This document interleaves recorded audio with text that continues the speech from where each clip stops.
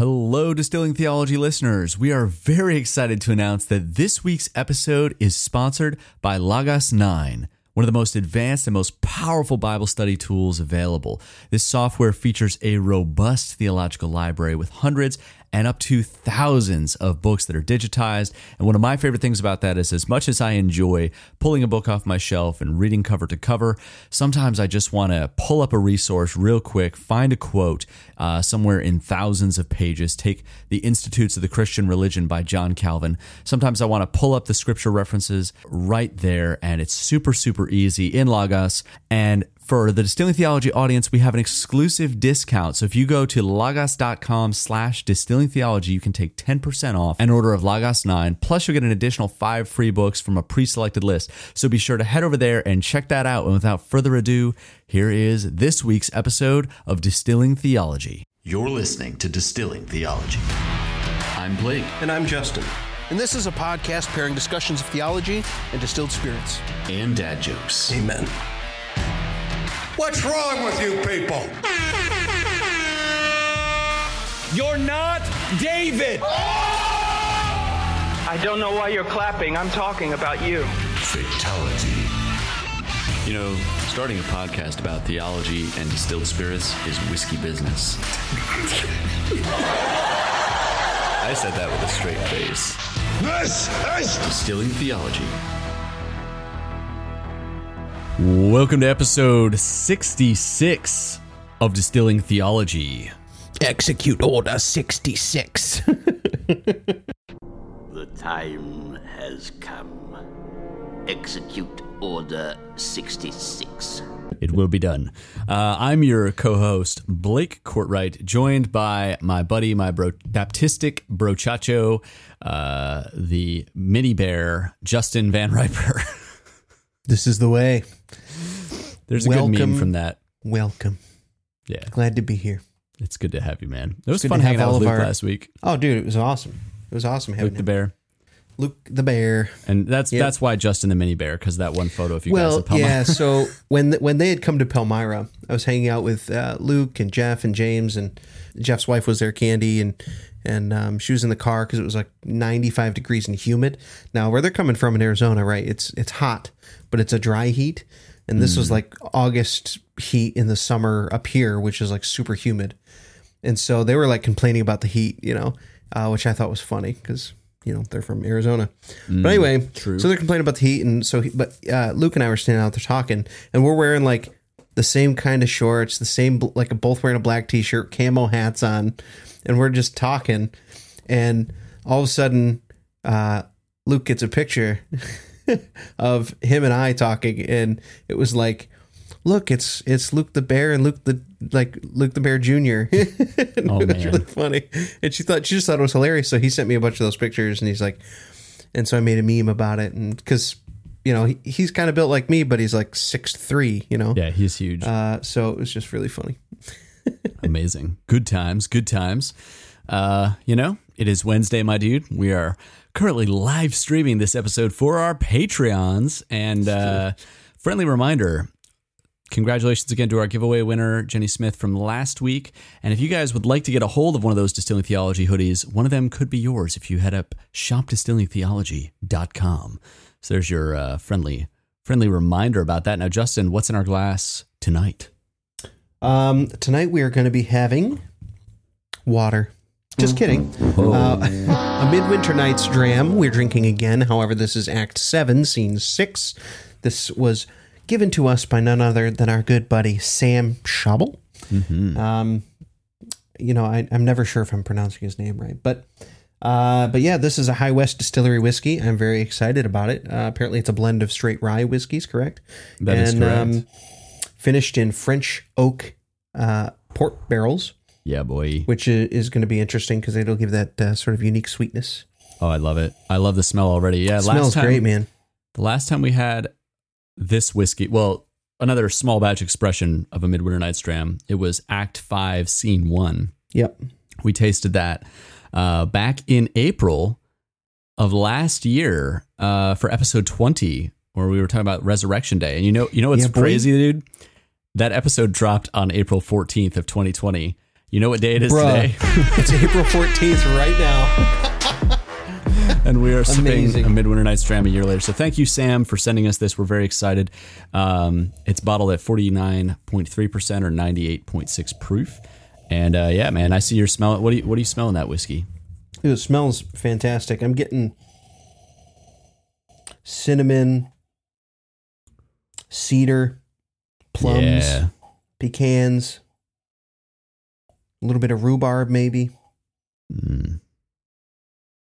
Yeah. Maybe a hint, just a hint of like orange fruitcake, maybe, or some sort of I was gonna say toffee cake. I could see the coffee cake with the cinnamon, and I definitely get a little bit of sweet cloves, and I do get kind of like an orange peel, orange zest kind of vibe with those Yeah. clove notes. Maybe a I'm little bit of getting- brown sugar. And maybe it's what I ate, but I'm getting more of like I'm getting a stronger like sort of plum and rhubarb smell. Nice. Yeah, man, I'm really excited to try this. Oh, it smells so good. I'm just Shall like, I'm just inhaling it deeply. Soak it in. Soak it in, just like we were going to soak in our theological discussion tonight. Cheers. Ooh.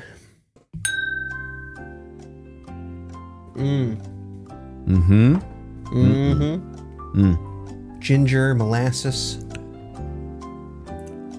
That molasses is robust. Almost like some cherries, like black cherries. It's kind of Like it's kind of like a tart cherry at the Coke. finish. Yeah. The finish is kind of tart and oaky.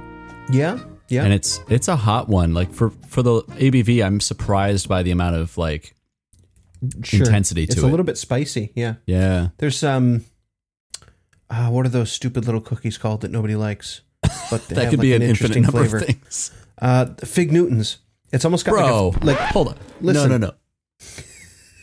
Hold on. it's the texture. The taste of Fig Newtons is fine. It's the texture I don't like. Bro, I love But- Fig Newtons. But like the inside of the Fig Newton, I'm almost getting like that sort of fig sort of jam spread sort of flavor. Blackberries maybe. I'm still hung up on the fact that you don't like Fig Newtons. What? Dude, they're terrible. Are you sure about They're that? so bad. All right, those of you in the Facebook group, we're making a poll, and we're gonna make it. This To will be a fig week or not later. to fig.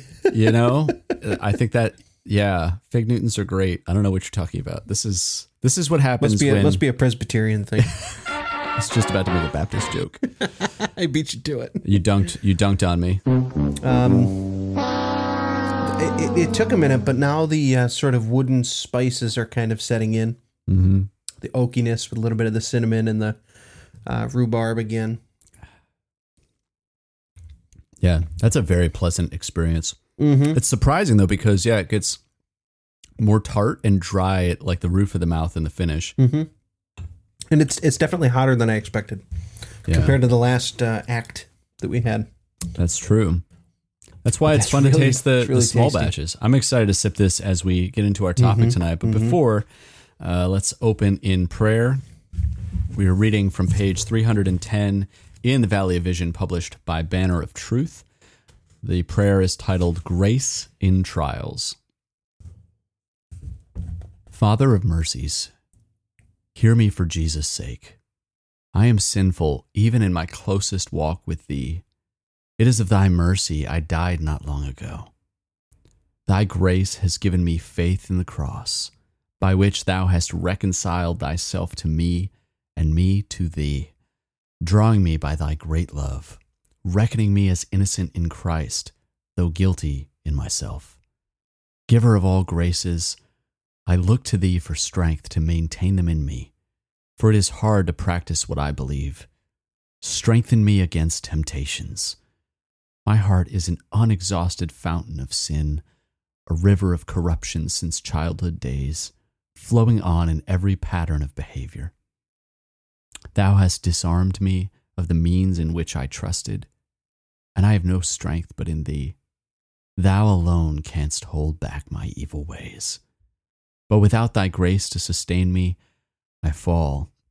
Satan's darts quickly inflame me, and the shield that should quench them easily drops from my hand. Empower me against his wiles and assaults. Keep me sensible of my weakness and of my dependence upon thy strength. Let every trial teach me more of thy peace, more of thy love. Thy Holy Spirit is given to increase thy graces, and I cannot preserve or improve them unless he works continually in me. May he confirm my trust in thy promised help, and let me walk humbly in dependence upon thee, for Jesus' sake. Amen. I like how it both opens and ends with "for Jesus' sake," recognizing that it's just a very Christocentric prayer, which is really cool. I like that. We have our mediator. We are not the captain of our soul.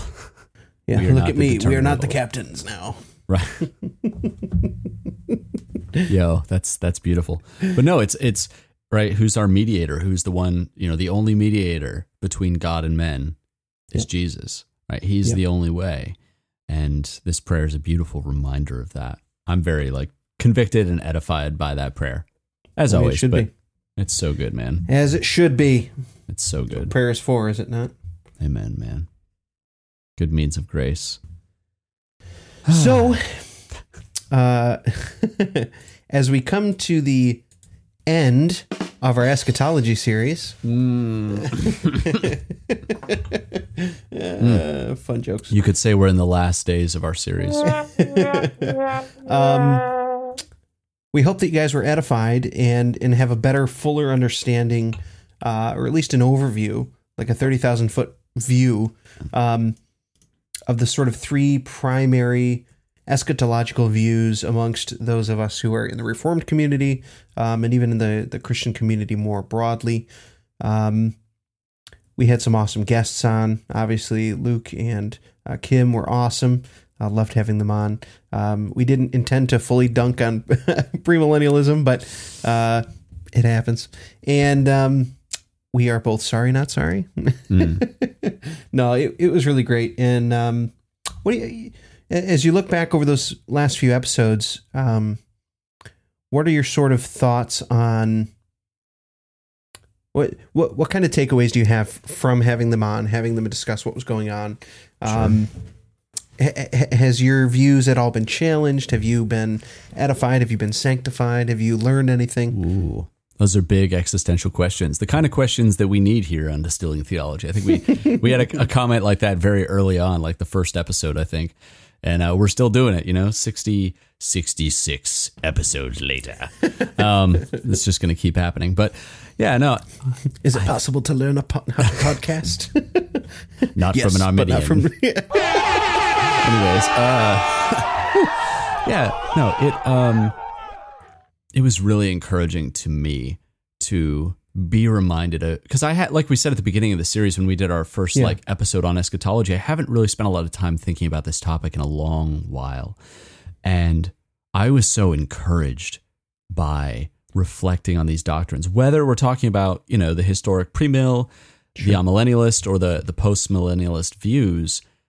They're all encouraging to me because it's all pointing me to the fact that Jesus is coming back and that he is going to reign, and his reign and rule will be manifest tangibly here. And whether you're pre-mill, post-mill, amill, we can all agree that there's coming a day that every knee will bow and every tongue confess that Jesus is Lord. And that was super refreshing to me. And especially since in church we started a series through Isaiah, and basically every week has been a different chapter. So Isaiah, you have constant these big visions, but you have so much judgment and promise and hope. And the statement my pastor keeps making week after week is God saves his people through judgment. Mm-hmm. And that's the title of Jim Hamilton's big biblical theology book, right? God's glory and salvation through judgment, right? God is bringing the people through the waters, through the midst of the Red Sea, right? He brings his people safely through the judgment, through what is cataclysmic judgment for the city of man. And so, yeah, man, I've been super encouraged. It was really fun to hang out with Luke, even though, my own amillenarian views definitely have differences in interpreting what we mean when we say Jesus is reigning and what that looks like this side of eternity. Mm-hmm. And yet there's a lot of similarity there. And I appreciated how ironic it was. Like, that was probably one of the calmer discussions on the internet where someone was talking, or in a discussion where people brought up theonomy, like sure. Well, I mean, we do have the most sage stage Facebook group. We do on the Reformed internet, so naturally it would make sense that we would remain as best as we can to be sage about such a hot topic, as it were. Sure. Yeah, and honestly, like having Kim Riddlebarger on was a blast. Like I learned a bunch from him, and I think that comes with the territory of 25 years of pastoring and almost 2 decades on the White Horse Inn and writing books and being a professor. Like, yeah, you just get very good at communicating things. Where you and I kind of ramble and go on, down rabbit holes. Like, you just had a great presentation, and it was a lot of fun. I don't know, man. What about you? What were the standouts? What did you really enjoy? Were you challenged? There was a couple of things that came to me as far as like, as I was reflecting over these past few episodes. Number one, a reminder of the sort of vast nature of prophetic work in Scripture, right? Ultimately, you, myself, premillennialists, we all use the same scriptures to justify our positions. We come to the same, even proof texts, right? We come to the same passages in Matthew and in Isaiah and in Revelation, and we come to these same scriptures, but our hermeneutic is different. And so it's a reminder, number one, of the fact that like you can't just say, this is my chapter and verse that proves my point. Because it's not I'm looking at the same chapter and verse you are, but I'm seeing it differently. And so it's a reminder to sort of humble ourselves and say, am I reading the text properly? Am I reading the scriptures with a correct hermeneutic so that I can properly understand the context and the continuity of what's being expressed? And it's also a reminder to me of what R.C. said, right? That these are topics in systematic theology that we have to be very careful to come down super firm on. I think we can be confident in our positions. However, we have to be confident in such a way that we are willing to bend and flex our opinions to the scriptures and to Revelation. And so as God works through wise men, pastors, elders, teachers in the church, as we grow and as we learn, we should be willing to submit to teaching that we deem is correct, right? And so, obviously, these are secondary, non-salvific issues. It's going to be a little bit different if someone starts talking about Christology or something, and they start teaching something other than what is clearly taught in Scripture. These particular topics are a little bit less clear than something like Christ being God incarnate. So,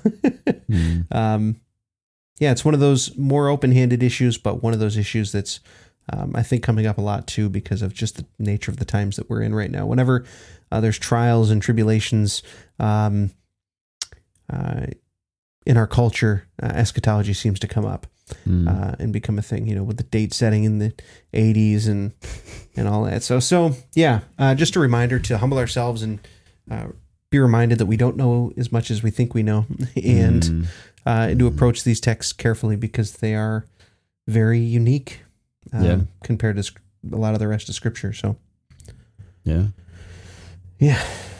I really liked hearing Kim Riddlebarger talk through Matthew 24 and Revelation 20. Like, I thought that was a really good approach. He's like, to what you said, like, this is the same text that the premillenarians and the postmillennials, like everybody points to these texts. So it's a bigger picture issue of like, how are we understanding them? And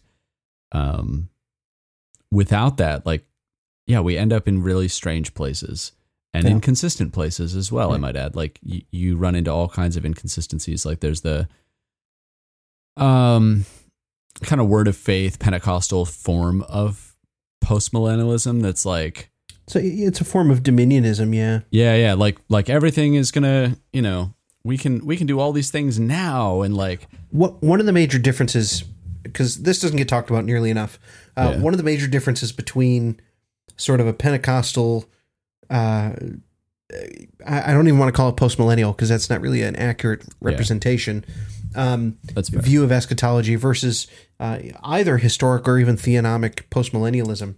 Sure. Their view says we need to conquer these 7 mountains of culture. Entertainment, the church, the government, etc. Sure. We conquer these, and then because we've conquered these, we are ushering in the return of Christ. Right. That is entirely different than saying, as Christ is reigning at the right hand of the Father and is putting his enemies under his feet, that these particular areas in culture will be eventually impacted by the fact that Christians are throughout the nations. Sure. It's top down versus bottom up, which Luke touched on a little bit, right? Sure. Top down is not going to work because that's not how the gospel works. That's not how we look through scripture. That's just not the way God works. My dad always says, my pastor, my dad, he's often said, Jesus or God most often uses ordinary means to accomplish his extraordinary ends, So ultimately, and I totally butchered the way he says it, but ultimately, right, the postmillennial would say, no, again, it's going to vary a little bit amongst postmillennials, but myself as a sort of happy amillennial, an optimistic amillennial, I would say the gospel is going to go through the nations. It's going to be successful. Christians, the elect are going to come to Christ. The gospel is going to reach the ends of the earth, just as we're commanded to do, and we're going to be successful because Christ is going to be successful, putting his enemies under his feet. And by nature of the nations coming to Christ, ultimately that's going to impact culture. If we see this already in microcosm. There are certain areas in this country, for example, where the majority of people are Christians, or more so than other areas. And believe it or not, their economy is better. Their crime is lower. It's been a few years since I've studied that, but where the gospel goes, victorious things happen. People are released from their sins, right? They're broken free from the chains of the bondage of sin, and then that ultimately impacts culture, and that impacts the people around you. That's different than something like theonomic postmillennialism, which says, well, then therefore we're going to reinstitute a theocratic sort of government based on the Mosaic Code and all that stuff, which is no bueno. My man, glad to hear you say that. Yeah, well, I've been there, and I know the arguments, and they are very convincing, especially when you hear them from someone like Bahnsen, right? I was going to say, Greg Bahnsen is a phenomenal mouthpiece for that argument. He's got phenomenal arguments. And if he and I were ever to debate, obviously we can't, but if he were here and we were debating, he would walk circles around me. Man's genius. Same. But because of my covenant theology, it's just an impossibility. Well done. Well done. Bravo. Yeah, man.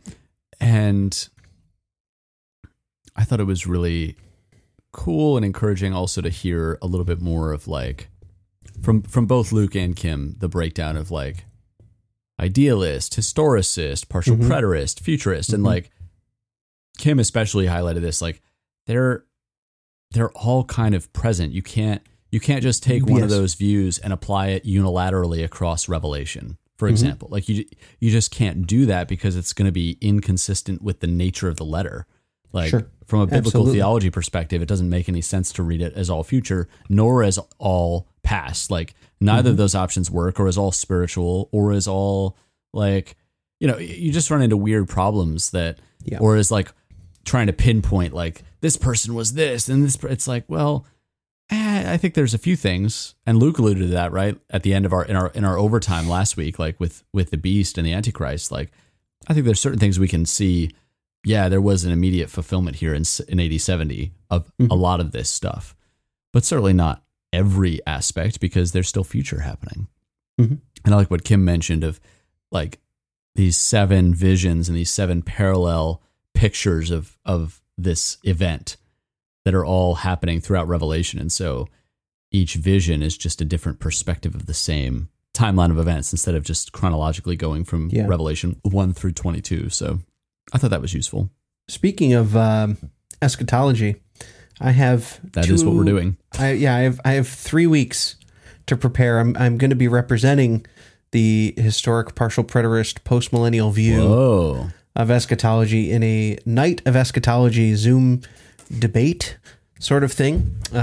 It's kind of a roundtable discussion, but it's going to be a little bit different than your traditional sort of conversation. We're going to be looking a lot, I guess, at the Old Testament. So we're going to be looking at like the 70 weeks of Daniel, the Millennial Kingdom, Isaiah 65 and 66, Ezekiel's temple, Zechariah, and looking at it from an Old Testament forward kind of point of view. Nice. To say, okay, well, what does your view say about these particular texts, and how does that pan out? And so it's going to be interesting. So I'm going to have my nose pretty deep for the next 3 weeks into eschatology some more, which I'm glad we've been doing this because it's sort of preparing me for this upcoming event. So yeah, that's awesome, fun. Man. I love it, man. And I think as we go forward and like move on to the next things that we have coming up through our different series and interviews and very exciting stuff in the next coming months, really, like not just the next 2 weeks, but it's going to get wild. I'm encouraged by this reflection on the last days and on the end times. This so often for so many people becomes a source of great anxiety and tension. Oh, sure. And I love that, like, I think Kim mentioned that, they both talked about it from a pastoral standpoint, right? Like this should bring us the greatest comfort as Christians. It should not terrify us. Like the day of the Lord is a great and terrible day, but for the people of God, it's a day of salvation. And that was, the sermon this past Sunday in Isaiah about the apocalypse is like, yeah, the day of the Lord is terrifying, but the people of God rejoice. They rejoice that the just judge of the universe is holy and is executing his justice on the nations. Like we rejoice that God will bring justice, and we rejoice in his goodness, even though the day of the Lord is terrible and frightening. So it's an interesting tension to live in, but it's one that I found much comfort in as well. Oh yeah, absolutely. Sure. Absolutely. So, look, there's a lot of focus on eschatology. I do want to point out that if you're new to systematic theology, maybe don't start there. It's a fun and interesting study, and it does impact the way that we read a lot of the scriptures. So it is important. It's not one that I want to say, no, you shouldn't study that. You should most definitely study eschatology because it will impact your hermeneutic on the text. I mean, that's just, when I read the Gospels, I read it with a postmillennial worldview. When I read the prophets, I read them with a postmillennial worldview. And so that impacts the way I read the text. However, don't start there because we want to start on the most important things, right? Who God is, the nature of who God is, the gospel. What is the gospel? What does that look like? How do we share the gospel? How do we evangelize? How do we live the Christian life? Are we in church? What does church look like? All these important things of the regular Christian life are very important things that we need to be studying and know who God is, because that's the most important thing. You can get everything else right. You can have perfect theology, but if you have Christ wrong, you're wrong enough to lose your soul. Do not start with eschatology. Start with who God is. Start with Christ. Start with the gospel. Go from there. So that's the most important thing. Yeah, and right, and that's part of why I don't fixate on it as much, is because at the end of the day, yes, as you said, it so informs everything else we do, but it's also informed by it. Like Kim talked about, right? If you give eschatology without the gospel, it's terrifying. Yes. Because you're like, oh man, is Jesus going to come back and catch me doing something I'm not supposed to be doing, and then I'm going to lose my salvation? Like, you end up in this very terrifying space if you have eschatology without the gospel. That's right. And so, yeah, eschatology for the saint, as he said, for the bruised reed, it's a balm to your soul. It's a comfort with the gospel. Yeah. And that's all of this stuff, right? We could talk about theology proper in technical detail, and we're going to. Spoiler alert. Yeah. We're coming back, but even so, it's pointless without the gospel of Jesus Christ. That's right. Like, unless we understand God is creator, God created us, we sinned, we fell, we are worthy of wrath and justice, and yet God sent his son. Jesus came, he lived a perfect life, he took our place, he suffered and died for our sins, he fulfilled all righteousness, and he's coming back. He raised from the dead and he's coming back. Like, if we get that, everything else kind of falls into place. Yeah. And, Psalm 127. Unless the Lord builds the house, they labor in vain who build it. Mm-hmm. You know, unless the Lord guards the city, the watchman stays awake in vain. So he's our foundation. Right. The Principium. The Principium. Oh, yeah, boy, steal my words. Yeah. You know, someone's got to. Yeah. You know, it's true. No, yeah. So, absolutely, man. Speaking of spoiler alerts, just in case we forgot, I think I did this a couple weeks ago, but I'm doing it again because, you know, I feel like it. So, good. Revelation 22, starting in verse 17. The Spirit and the bride say, "Come," and the one who hears says, "Come." And let the one who is thirsty come. Let the one who desires take the water of life without price. I warn everyone who hears the words of the prophecy of this book. If anyone adds to them, God will add to him the plagues described in this book. And if anyone takes away from the words of the prophecy of this book, God will take away his share in the tree of life and in the holy city which are described in this book. He who testifies to these things says, "Surely I am coming soon. Amen. Come, Lord Jesus." The grace of the Lord Jesus be with us all. Amen. Amen. And that's where the book ends, like Revelation, but also that's the end of our Christian New Testament canon. Yeah. I'm coming soon. Amen. Come, Lord Jesus. The grace of the Lord Jesus be with us all. Right after the very, very strong warning against adding or taking away from the prophecy of this book, right? Adding or taking away from what God has said. And as you've highlighted many, many times, right? It's just the reiteration of Satan's tactic in the garden. Hath God said? Hath God said? Mm-hmm. And that's exactly what is being warned against. Like, that's the beginning of the book. Right. And that's what's being warned against at the end of the book.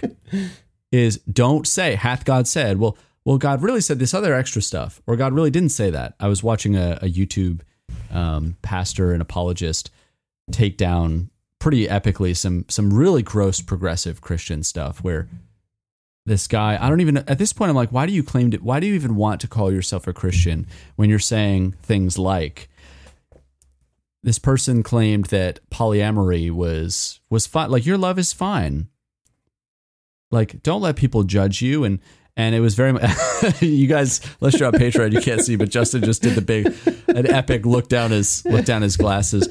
You know, it's right up there with the Rob Bell stuff, preaching, right, that there's no hell, there's no punishment, basically developing full on universalism.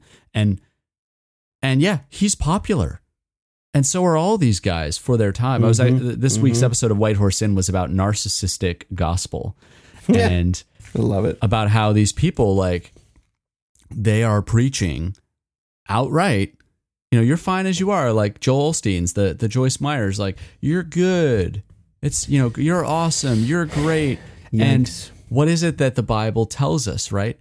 In the last days, Paul writing, right? In the last days, men will be lovers of self, lovers of pleasure, and they will not hear the truth, right? Mm-hmm. That's the warning that Paul gives in his letter. And that's exactly where, like, how else do you describe the world we live in the so-called Christian evangelical culture? People are lovers of self. Mm-hmm. They want to hear, yet, their ears. There's nothing new under the sun. Mm-hmm. And so we recognize that mankind from the beginning has been this way. Mm-hmm. So, yeah. Yeah, boy. Yeah, here it is. 2 Timothy chapter 3, verse 1. But understand this. This is Paul speaking to his apprentice, basically. He's mentoring Son Timothy. of the Lord. Yeah, and he says that in the last days there will come times of difficulty for people, and the times of difficulty aren't because of persecution, they aren't because of these other things. The times of difficulty are highlighted for people will be lovers of self, lovers of money, proud, arrogant, abusive, disobedient to their parents, ungrateful, unholy, heartless, unappeasable, slanderous, without self-control, brutal, not loving good, treacherous, reckless, swollen with conceit, lovers of pleasure rather than lovers of God, having the appearance of godliness but denying its power. Avoid such people, for among them are those who creep into households and capture weak women, burdened with sins and led astray by various passions, always learning and never able to arrive at a knowledge of the truth. And he references some Old Testament, just as Jannes and Jambres opposed Moses, so these men oppose the truth, men corrupted in mind and disqualified regarding their faith. But they will not get very far, for their folly will be plain to all, as was that of those two men. You, however, have followed my teaching, my conduct, my aim in life, my faith, my patience, my love, my steadfastness, my persecutions, and the sufferings that happened to me at Antioch, at Iconium, at Lystra, which persecutions I endured, yet from them all the Lord rescued me. Indeed, all who desire to live a godly life in Christ Jesus will be persecuted, while evil people and impostors will go on from bad to worse, deceiving and being deceived. But as for you, as for us Christians today, continue in what you have learned and have firmly believed, knowing from whom you learned it, and how from childhood you have been acquainted with the sacred writings, which are able to make you wise for salvation through faith in Christ Jesus. And right after that is all scriptures breathed out. And we could go on, but I mean, in closing out about the last days, right, this warning from Paul, there is godlessness in these last days. Mm-hmm. And he's talking about those who masquerade as godliness, right? They're always learning, but never able to arrive at a knowledge of the truth. They have the appearance of godliness, but they deny its power. I mean, that's such an indictment of the first century. Yeah. The first century church had these issues, so there's no novelty. No. Well, consider those who are going to appear before the Lord and say, didn't we cast out demons in your name? And he's going to say, depart from me. I never knew you, you workers of iniquity. Yeah. Right. Having the appearance of godliness or even believing. I forget who it was a quote from, but it was an awesome quote that said that there are those who believe that they believe in Christ and those who actually believe. Yeah. I can't imagine being so self-deceived that I actually believe that I believe in Christ, but don't. Mm-hmm. And I think of some of these modern teachers. I believe that Joel Osteen believes he believes in Christ. Oh, he does. He thinks he's right. Right. And he'll probably, on the day of judgment, unless he repents and comes to the true gospel and repents of his sin, he could very well be one of those who says, Lord, Lord, and he's going to say, depart from me. I never knew you. That's terrifying. Yeah. That's one of those things when I consider the fear of the Lord, right? We should be not necessarily like trembling, afraid of God, but have such an awe and a reverence for God and his power. Yeah. The idea of upsetting him or turning against him or sinning against such a gracious Heavenly Father would be abhorrent to us, and that should cause us to fear. Not that we're afraid of hell so much as we're afraid to hurt our Creator, to rebel against our Creator. Yeah. Because we love him, we adore him, we cherish him, we want to be like him. There's we've talked about this before, right? The idea of we're not going to we don't want to be in heaven because we are trying to get out of hell. Yeah. We want to be in heaven because we love God. We love who he is. We love his character, his nature, his goodness, his his power, his glory. We love those things about him. And so that should impact the way that we live, the way that we breathe, the way that we worship, and the way that we view our eschatology, the way that we view our hermeneutics in Scripture should be impacted, not because we have pride, but because we have genuine love for God and his word, and we want to know him more. Yeah, man. Oh, that is so good. I know we're preaching a little bit here, but like we're closing out our series on the end times, the last days. We kind of have to. This is our, the last days of this series. But yeah, man, I actually did want to pick up the rest of that because it's so good, right? As for you, continue in what you have learned and have firmly believed, knowing from whom you learned it, and how from childhood you have been acquainted with the sacred writings, which are able to make you wise. Now, what's that wisdom in? And we can talk, we'll get into apologetics another time, precept, classical, but what is the Scripture specifically? Wise for salvation through faith in Jesus Christ, right? The Scriptures are sufficient. He goes on, verse 16, all Scripture is breathed out or inspired or actually expired, breathed out by God, and profitable for teaching, for reproof, for correction, and for training in righteousness, that the man of God may be complete, equipped for every good work. So reading the Bible, is it going to be a science textbook or a political textbook? No. Can we learn things about those things? Absolutely. But is it going to be those textbooks? No. Is reading the Bible going to teach me how to operate my car? No. Right. It's right.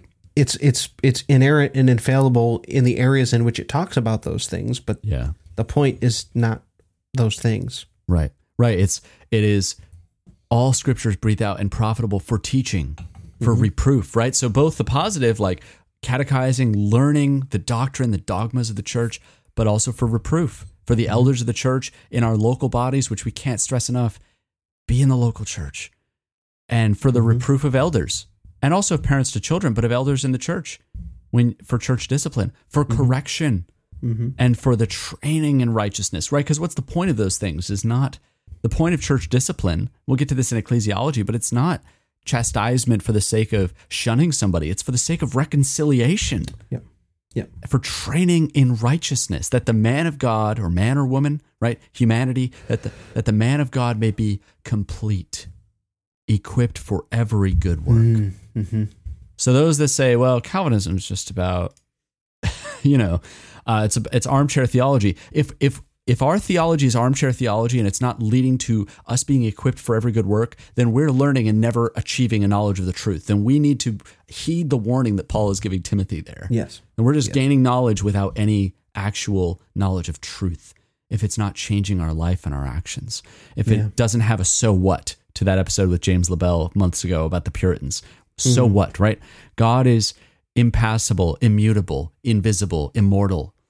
So what? What does that mean for me here and now?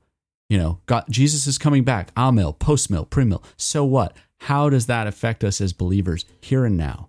Yeah. And that's what's been such a joy to me the last couple of weeks, is remembering the so what. Whenever I hear so what, I can't help but think of Jeff Durbin's debates with atheists. When he gets all presuppositional and people are saying they're making all these assumptions and these assertions, and he's saying, so what? So, okay. So, they're saying, well, your God couldn't exist, blah, blah, blah. So what? If he doesn't, then so what? What's it matter? Who cares? So what? Right. Why are you angry? Yeah. What are you mad about? Why are you here? Yeah. No, man. This has been a joy, dude. Thanks for taking some time to reflect on eschatology, the last days, and the last couple episodes in this series. It's been awesome, and I'm sure we'll hit back on eschatology at some point. But it was really good to go through it.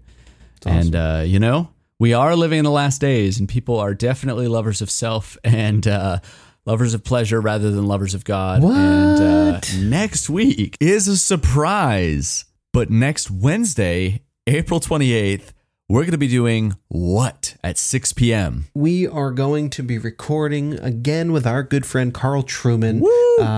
I'm super excited. We're going to be discussing his new book. We're going to be discussing theology, as we do. And we're going to be sipping something delicious. So I'm excited. I'm excited to have him back on. I'm excited to listen to him. He better pray the Valley of Vision prayer, because that's all I want to hear. I just want to hear him talk. Yeah, and I'm excited, man. His book, The Rise and Triumph of the Modern Self, Cultural Amnesia, Expressive Individualism, and the Road to Sexual Revolution. Ben Shapiro tweeted about it and said, the most important book of our moment. And I would agree with that. I listened to the whole thing on Audible. I finished it last week. It's like a 14-hour audiobook, and it is easily the most important book I've read this year.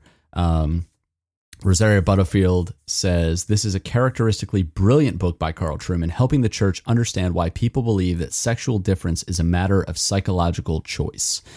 And Carl, it's a heavy-hitting book. It's philosophical. It's filled with history, as you would expect from a historian like Trueman. It's theologically robust.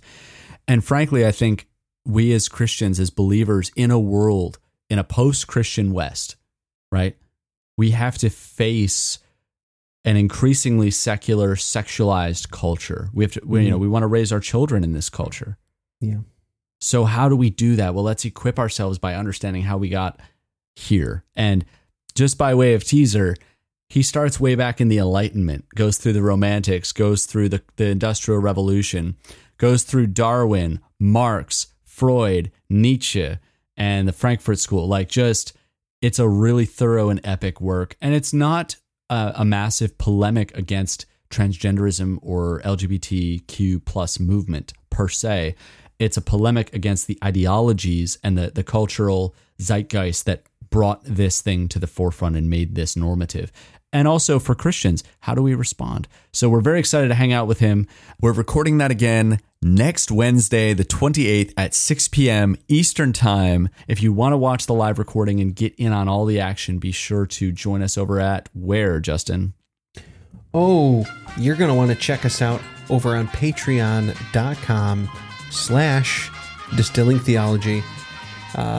Join us there. You're going to want to join us. $4.99 a month. It's less than a pumpkin spice latte in the fall that you really don't need, because really, let's face it, pumpkin spice isn't good. Join us over there, $4.99 a month, and you'll get all kinds of stuff, as well as conversations like we're about to have with Carl. You'll get bonus content. You'll get exclusive content. You'll get video content. So you'll get all of this unedited raw in about a week early. So head on over there for $14.99 a month. You can also get, after 3 months of support, a exclusive Distilling Theology only mug, as well as some video content that is coming up, right, Blake? That's right. So yeah, really, really good stuff. And I'm excited. Where else can people connect with us, Blake? Well, if you want to join us over at Distilling Theology on Facebook, you can follow our page where we post regular announcements about these kinds of things, including giveaways, which, spoiler alert, there's going to be another giveaway coming soon. And also you can join us in our Facebook group, where it is the most sage stage group of Reformed people on the internet. I thoroughly enjoy the conversations that we have there. Can't recommend it enough. Also follow us on Instagram to see some really cool photos of books and whiskeys. And also a shout out to Greg and David, who are our latest Patreons. Thank you guys for joining us and supporting us and helping us make this podcast possible. You know what's funny? Even my pagan friend today was saying he follows us on Instagram because we have such good pictures of whiskey. You know, praise the Lord for that. Well, amen. Yeah, that's right, man. Also, somehow, some way, some strange circumstance, we have still maintained our membership status as part of being members, proud members, in fact, of the Society of Reformed Podcasters. It is a collective, if you will, of doctrinally sound Reformed podcasts, so that you can ever hear a nice river of theological glory in your ears, in your car, wherever you're going. If you need podcasts, we have podcasts. Check out this reformedpodcasts.com. Always put the S on the end of podcasts, because otherwise you'll end up somewhere weird. And just for a little roll call, so you know who's there hanging out, check us out.